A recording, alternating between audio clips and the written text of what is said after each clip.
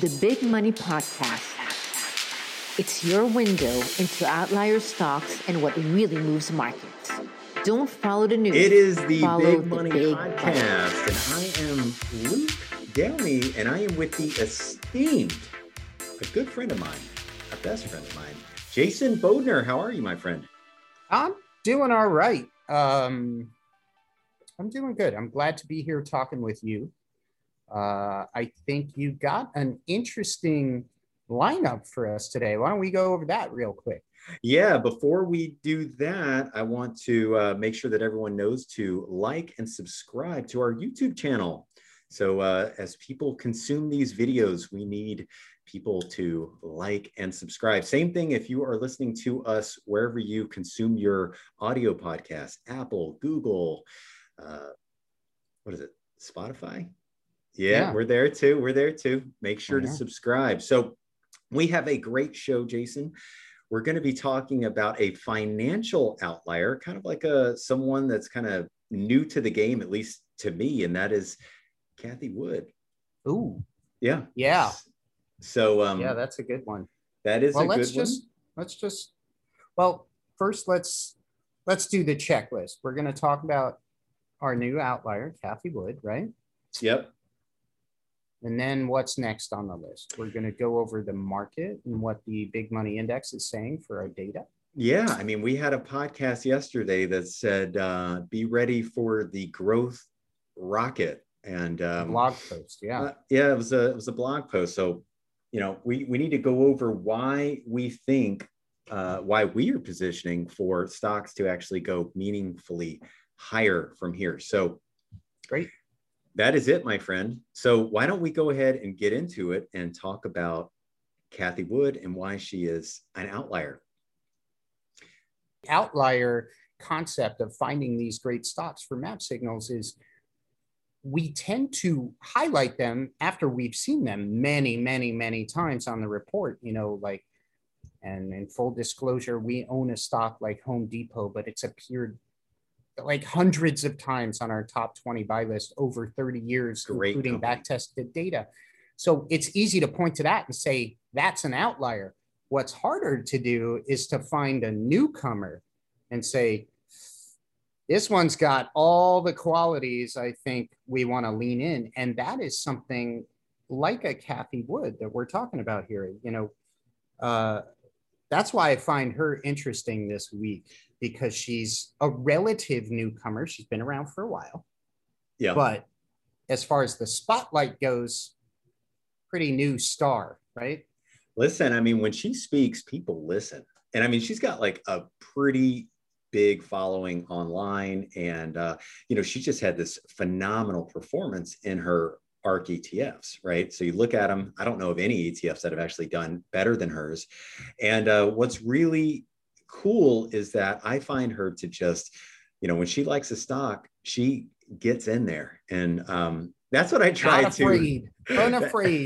That's what I load the boat. Try to do with us. And when you and I are trading and investing for our long-term accounts is, whenever something lines up that looks like a great company, looks like a great opportunity, don't be afraid to get in there and actually own some shares. And I think she does a great job of doing that. And, even though her performance has been just phenomenal, and, everybody goes through little setbacks here and there, growth will, this goes back to a post we put like 2 weeks ago, feel the fear and do it anyway, right?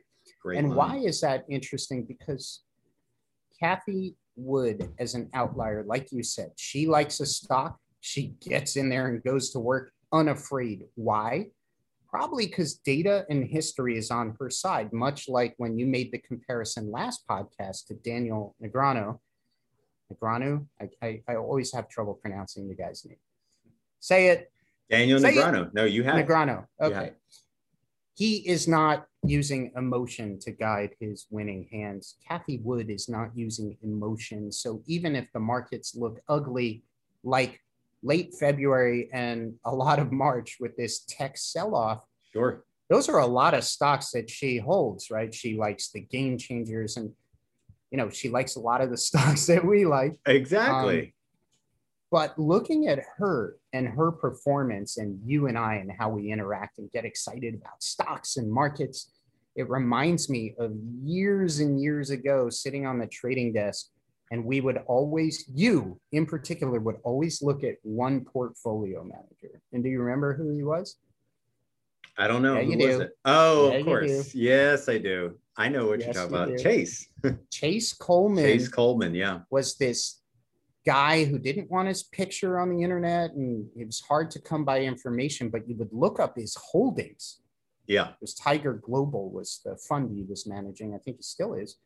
And you'd look at these stocks, you'd be like, juice, juice, yeah, juice. And just it's amazing. The same thing. And he is an outlier in the hedge fund world. And I think Cathie Wood has the same type of qualities, but the really cool thing that she did was she made it available to the public through ETFs. Yeah. And she does some really cool stuff too, because she will post her trades at the end of the day. So people wait for those, and you can see on Twitter, they're like, oh, what does she buy? What does she sell? And people speculate intraday, hey, this big move that just happened in Tesla, I'm making this up. They'll be like, oh, is that Cathie getting involved or something like that? So it's super cool. Her fund size is very large too, right? Yeah. So she moves it around, she shakes a tree a little bit. And, but the cool thing about her is, when she speaks, or at least the videos that I've seen, she's talking about years from now. Right. She's making a bet. She doesn't care about what happens next week or next month. And I think she was probably early to the Tesla trade too, probably had to wait for it. And then, things start to happen. So it's just like, it's really good to see. And I know I've told you multiple times, and you and I, we always had this dream. We're just like, man, wouldn't it be amazing, Jason, Luke, if we could, manage a long only portfolio, and, people would be like, wait, nobody's going to pay you to do that. And then here you are. I might have a crush on her, Yeah. She's doing it. Yeah. We may have to consider that for the future, right? Feel free to weigh in on that when you're watching this. But ETF. Yeah, I mean, again, looking at the stocks she picks, and we don't own some of them, but a lot of them, I mean, we know the qualities. Yeah. Outliers, she's picking outlier stocks. And to your point, she's picking them for the long run. And what do we talk about constantly? These outliers, yeah. If you buy them and hold them for 9 months, you might get some really juicy performance. You might get a double or even more. Yep. But if you buy them and hold them for 10, 15 years, and I know that is a inconceivable amount of time. Who does that? Just crazy people, right, Jason? Yeah, the people who want to be rich do That's that. Right. That's really exactly right. Yeah, the rich man's game is a patient person's game. To Luke's point, she's not afraid of what happens one day to the next, a 3% sell-off in the NASDAQ. Her own fund performance was down like 9% in one day. And some people might look at that like a car crash and be like, oh my God, that's awful. But the untrained the smart people yeah. probably picked some of her funds up because I believe in her view, looking for the game changers, the technologies, the superstars of tomorrow, the things that are going to impact our lives for decades or even generations to come. It's a really compelling story, but you got to buy into the long haul. That's a tough instrument to trade 1 week to the next. And outliers can be that way too. And look, our unique signal that sets us aside from Cathie is when big money is coming to play, right? We try and add that timing element to sort of latch on as the rocket's lifting off, and you can get that extra bump of performance. But still, it's a long-term thing. Like, we want to buy outliers and hold on to them because you get a Michael Jordan, you get a Cathie Wood, you get a Daniel Negreanu in your portfolio, you get a Wayne Gretzky. I don't want to trade them. Yeah. You know, people, they get caught up with, reasons for why stocks go down, whether it's rates or whether it's, oh, it's a liquidity crunch, or whether it's, funds are blowing out of China this. trade. There's inflation, they're always doing that. And whatever do you remember like Greek debt went to junk status, and that was going to be the contagion that was going to rip throughout Europe and yes, wipe out US equity market. I mean, there is always something to fear. And if the media is not getting people afraid, they can't keep us in line. You gotta use fear to have you tune in and make sure you buy their message and their advertising and all this stuff. And it makes it compelling. But the patient people, like you, get in there and know that you're just buying the best of the best. We're talking about the top 20, 50 stocks out of thousands and thousands. Yeah. If you do your work right to choose the right ones, the short-term ups and downs mean a whole lot less. I'm sorry I stepped on your toes. So listen, keep going. You can do that because you're a good friend. That's my equivalent of rapping. You're not going to get canceled. Okay. So thanks. You step on my toe. That guy interrupted you. You're canceled. Canceled. Yeah. Cancel culture. Don't cancel me. Before we switch to market data, I want to say one other thing about Cathie Wood, because we have a number of our subscribers. They reach out and they listen to what she says, and they want to know kind of like, what are our opinions? But basically there was a video that went around, not exactly sure who produced it. I'm sure Cathie did, or maybe she was given an interview, but it basically was something to the effect of, she was saying that the way institutional investors invest is kind of like an old, outdated way. It's really slow, it's archaic, something like that. And I might have some of the information wrong, but people were wondering, because we are looking at what we think institutions are doing, does that make the map signals process slow?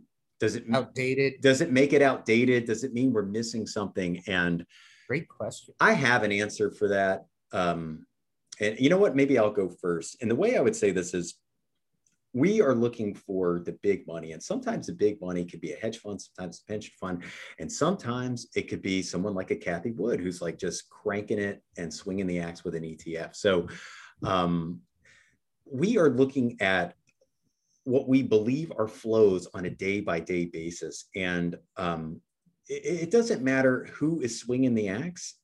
The map signals data is going to be picking up on a lot of that stuff. So I'm not too worried about people worrying about the institutions and how they might be doing an old, antiquated way of how they're doing their due diligence. I know, over time, you and I have gotten a lot quicker in terms of pulling the trigger. Just when you see the setup, it's time to go. We can't wait for that earnings report and all that type of stuff. So I thought that was an interesting thing, and maybe you could opine on that. Yes, of course. The pulling the trigger thing comes with confidence. Yeah. And we talked about podcast a few months ago at this point, the one that got away. You watch enough of those, you're better off pulling the trigger than the white buffalo sitting and waiting. Weighing in on whether or not map signals is outdated, looking at institutional volumes and things like that. When we engineered this model, pulling this data, I think it's important for everybody else out there to hear it again. We use publicly available data. So we're not, we're not paying special places to get special data that nobody else can. We use the same ingredients available to you. We go to the same supermarket, okay? But what's important is when we look at when big institutions are muscling around stocks and moving volumes, we look, one of the very many data points that we collect is end of day volume. Yep. Okay, that is consolidated volume by every exchange, every dark pool, every algorithm, every crossing engine, and whether or not you even know what I'm talking about, that doesn't really matter. every share that changes hands on an exchange listed stock must be legally required to be reported to the tape. So we just wait till the end of the day. We see all the shares that trade and we do our calculations based on that. So whether or not Cathie Wood thinks institutions do it an outdated way or not, the volume's still represented in the tape. Whether it is Cathie Wood or not, it's in the tape. And to her point, yeah, if they do it an outdated way, that's fine. You still got tens of thousands of institutions trading US equities. And just because she makes a comment, it's highly unlikely that the entire market is going to undergo a sea change overnight. So even if they did, whatever they were trading would have to be reported to the tape. So we kind of built this model to be agnostic of the environment, whether it changes or not. You know, it is what it is. If stocks trade, we see it. Right? Whoever the next player is going to be, whether it's ETF, high frequency, we will definitely be seeing that. So let's go ahead. What? Or Luke and Jason. Or Luke and Jason. There you go. So why don't we go ahead and get into the data, because how can we be so bullish, right? You got the rockets going off. We're talking about that in our blog post. Let's go ahead. I'm going to share my screen here, Jason. Oh, and yeah, you just flickered me out. I got scared. I thought my sound effect was ruining everything. Well, listen, when you're moving fast, you're moving fast. So what's going on with the big money index? Again, guys, this blue line, that's the big money index. If it's going down, big money is coming out of stocks. If it's going up, big money is going into stocks. And as you can see, we fell out of overbought here. And it's really kind of range bound. And it's not really telling us that much right now. So yesterday, what was the market down yesterday, Jason? Was it down 2%? Well, I was looking at the NASDAQ, which was down 3%. I think the Russell was down around 2%. The S&P was like 1.5%. I may have that wrong. So you're usually better about that stuff. I think you're right. Interestingly enough, it wasn't that big of a volume day based on our models. So really only about 800 stocks traded in an unusual way. And, you know, on a say 15-year average of around 500, right? Yeah, that's exactly right. And so we have seen bigger volume days by far. And today will be a big volume day because it's going to be options expiration. But just to put that in context, because people were asking, you know, it's Thursday, was this a nasty day? And by our data, it actually wasn't. And when we come in and we look at, you know, stock buying and stock selling, what do we see here? These are the daily buys and sells of stocks, right? Big green is big buying. Big red is big selling. Well, I'm seeing that there's not a ton of selling, you know? Yeah. Do you see that? You get the magnifier I out. mean, the red just kind of vanished, right? We might expect a stick or two. It's a little out of focus, but you can see clearly that February and March, there was blood dripping down, and then it just stopped. That's right. And of the stocks that are being sold, it's just not that many. And in fact, there were more stocks that were being bought yesterday than being sold. Can you believe that? No, that is interesting on a down day. So there are two comments I want to make. Yep. Some of you out there might be looking back at last February and saying, well, you got red stocks, and then all of a sudden there was, you know, the number of selling went way down, right? And then it picked up and got to drastic levels. Well, yes, we, unbeknownst, were headed into a pandemic, and here we're headed into a reopening, right? So I think the horizon looks a lot better. I think, you know, a lot of this is rotational. And look, as far as your volume thing goes, yesterday I was poking around with you, Luke, on the NASDAQ, and we were looking at Qs, okay? Yep. And since January of this year, I noticed there were 11 days where volume was 1.5 times the 20-day average volume. So that's basically 1 month's average daily volume trading. Yep. There were 8 down days and 3 up days. And the average return of those 11 1.5 times volumes days was minus 1.2%. Yep. You know what was really interesting? So those included big down days like January 27th down 2.8%, January 29th down 2.1%, February 25th down 3.49%. This is for the Qs. Yep. I know it's not the market, but it's a good arbiter of tech. What was interesting is what was not in those days was yesterday. Yesterday was down 3%, a big, ugly day, but the volume only equaled the average daily volume. It wasn't even, it was 100%. It was nothing crazy, to your point. So yep. We see it in the broad market ETF. We yep. see it in our data, and we're just kind of, meh. If stocks are down, it's a great opportunity to pick around it. You know, I want to go into another story. You know, some people like personal stories. A couple of weeks ago, a good friend of mine was out in the snow playing with his kids, and he twisted his ankle. And it turns out it was a level 1 ankle sprain. And that's yep. what you made the comparison to the market. Well, I was on my bike last week and I fell off and I hurt my arm and I didn't think much of it. And I finally checked it out today and it turns out I broke it. The funny thing is, no, it's your fault. I think I was talking to you at the time, so it's your fault. No, the point here is even with a break, I spoke to the doctor. He's like, you know what, with this particular break, you don't really need a cast. Try and keep it mobile. Don't use it too much. Yep. But in about 6 weeks' time, you're going to be fully healed and you can be back on your bike.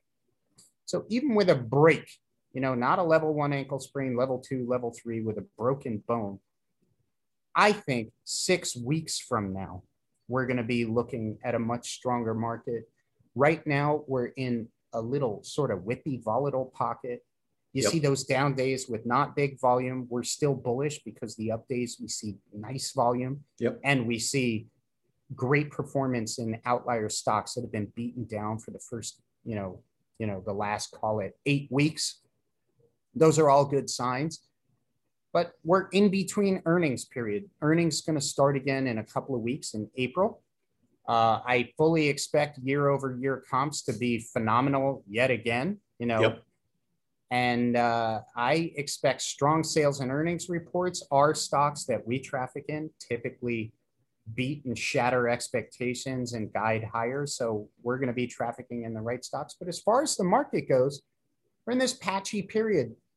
Maybe we got a little arm break in the end of March. Maybe it was a level 1 sprain. It doesn't really matter because in a few weeks' time, 6 weeks, I think we're going to be just fine. And that is partially why we're feeling bullish on equities right now. The BMI fell from overbought. We've been buying too.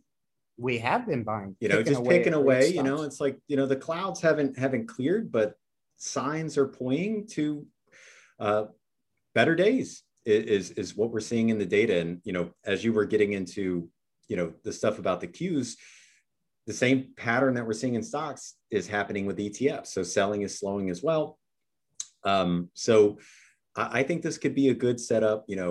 All you need is headlines to shift, maybe rates start to pull back a little bit, and you could see that growth narrative turn around really fast. Well, that's just it. Headlines get so whippy, right? Yep. Yesterday, Powell basically said lower for longer, not a surprise, yet the rates market is saying something different, but he's saying zero rates pretty much till 2023. Yep. And then this morning you come in, I read some headline somewhere that they are going to reintroduce capital requirements that were eased during COVID for banks and financials. And right away this morning, they're pounding financial stocks. So everything is very knee-jerk reaction in this market. Let's think like Cathie would. Yeah. Forget all that noise. WWCD, yes, we want to time the market. Huh? WWCD, what would Cathie do? Yeah. WWCD. We should get little chains. No, WWMD. What would MAP do? There you go. What would MAP do? MAP would be doing. I can't say it. MAP would be looking at prior outliers that have pulled back and offered significant opportunities to scoop them at reduced prices, because when we identify odd outliers, odds are higher that they will show up yet again at some point in the future, then roll off and disappear into the sunset. Yep. So use a data quantitative measured approach. On down days, data says not big selling. On up days, we're seeing decent buying. We're seeing buying back in some of these growth stocks that we like to look at. Yep. The setup is not bearish. So it, just to your point, it's hard to find a bearish narrative when you look at it analytically through data. When you look up intraday and the NASDAQ's down 3%, it's hard to be analytical and clear-minded because it elicits that, oh my God, I broke my arm type of response, you know? So yeah, it's interesting. It is interesting. And I think as we kind of wrap up, got a cool Bob Dylan quote here. And it's a little heavy, and it says, people seldom do what they believe in. They do what is convenient, then repent. And I don't know why I don't know how I even got this quote, but I don't know a ton about Bob Dylan, but it kind of reminded me of how a lot of new investors, they come to the market and maybe they don't buy fast enough, and the market starts to rally, and they just wait for that pullback that never seems to come, right? And then they pray for a pullback, and they'll just, I know I'm going to buy whenever it pulls back, but then the issue comes is whenever a pullback comes, like now, just a little pullback, the fear comes, and they get paralyzed because they think, oh, we're not at lows, we got to keep going lower. And then finally it goes back up, and then they end up kicking themselves in the pants. And so what I took away from this quote, and it could totally be way out of context, is, whenever pullbacks and opportunities come around, make sure that you're there to do what you set out to do. Because I know a lot of people plan for pullbacks, pray for pullbacks. Well, there's a little one here, so maybe there's something to do. I love that quote. I take it to mean what you said and more, and I'm pretty sure Bob Dylan wasn't talking about stocks, but you sure? I think it is exactly what you said, though. Opportunity, to get deep and philosophical, when all is said and done, and I'm staring back at the rest of my life that I've already lived as an old man, you'll still be in your 30s, Luke, but when that happens, I will be trying not to regret things that I did that were convenient and easy. I will be trying to reflect on the hard things that I did that led to great things. I think it was Will Smith kept saying, the rapper? Magic is what happens on the other side of fear. What'd you say? The rapper? The rapper. No, that is cool. No, magic is, that's a great one. So when you can confront your fears and not just rest in what's convenient and easy and then wish you had taken a chance later, take the chance. And of course that means opportunities. And, I'm not going to give you all personalized advice, to go buy a motorcycle and ride it without a helmet. But what I'm saying is I take that quote to mean, confront situations head on and be willing to have the confidence in yourself to conquer whatever it is that you're anxious about doing. So, and that comes with stocks, pullbacks, identifying outliers, and I agree with you. Oh, sorry, we got dogs. I think that means it's closing time. Dude, this was a good one. This hit me right here, right square in the chest. So it's good. Thank you for that. Yeah, I like that. I'm gonna nurse my. And with that, we'll go ahead and shut it down. Yeah, Lola and Rocco are talking to you, all of you out there. They're telling you, don't fear the dip. Look for great outliers and listen to Luke. I'm going to mute. Great to talk to you. See you, my man. Bye. Thanks for tuning in. And please remember, this broadcast is intended for entertainment purposes only. Investments can carry substantial risks. Before you make a financial decision, you should first consult your financial advisor.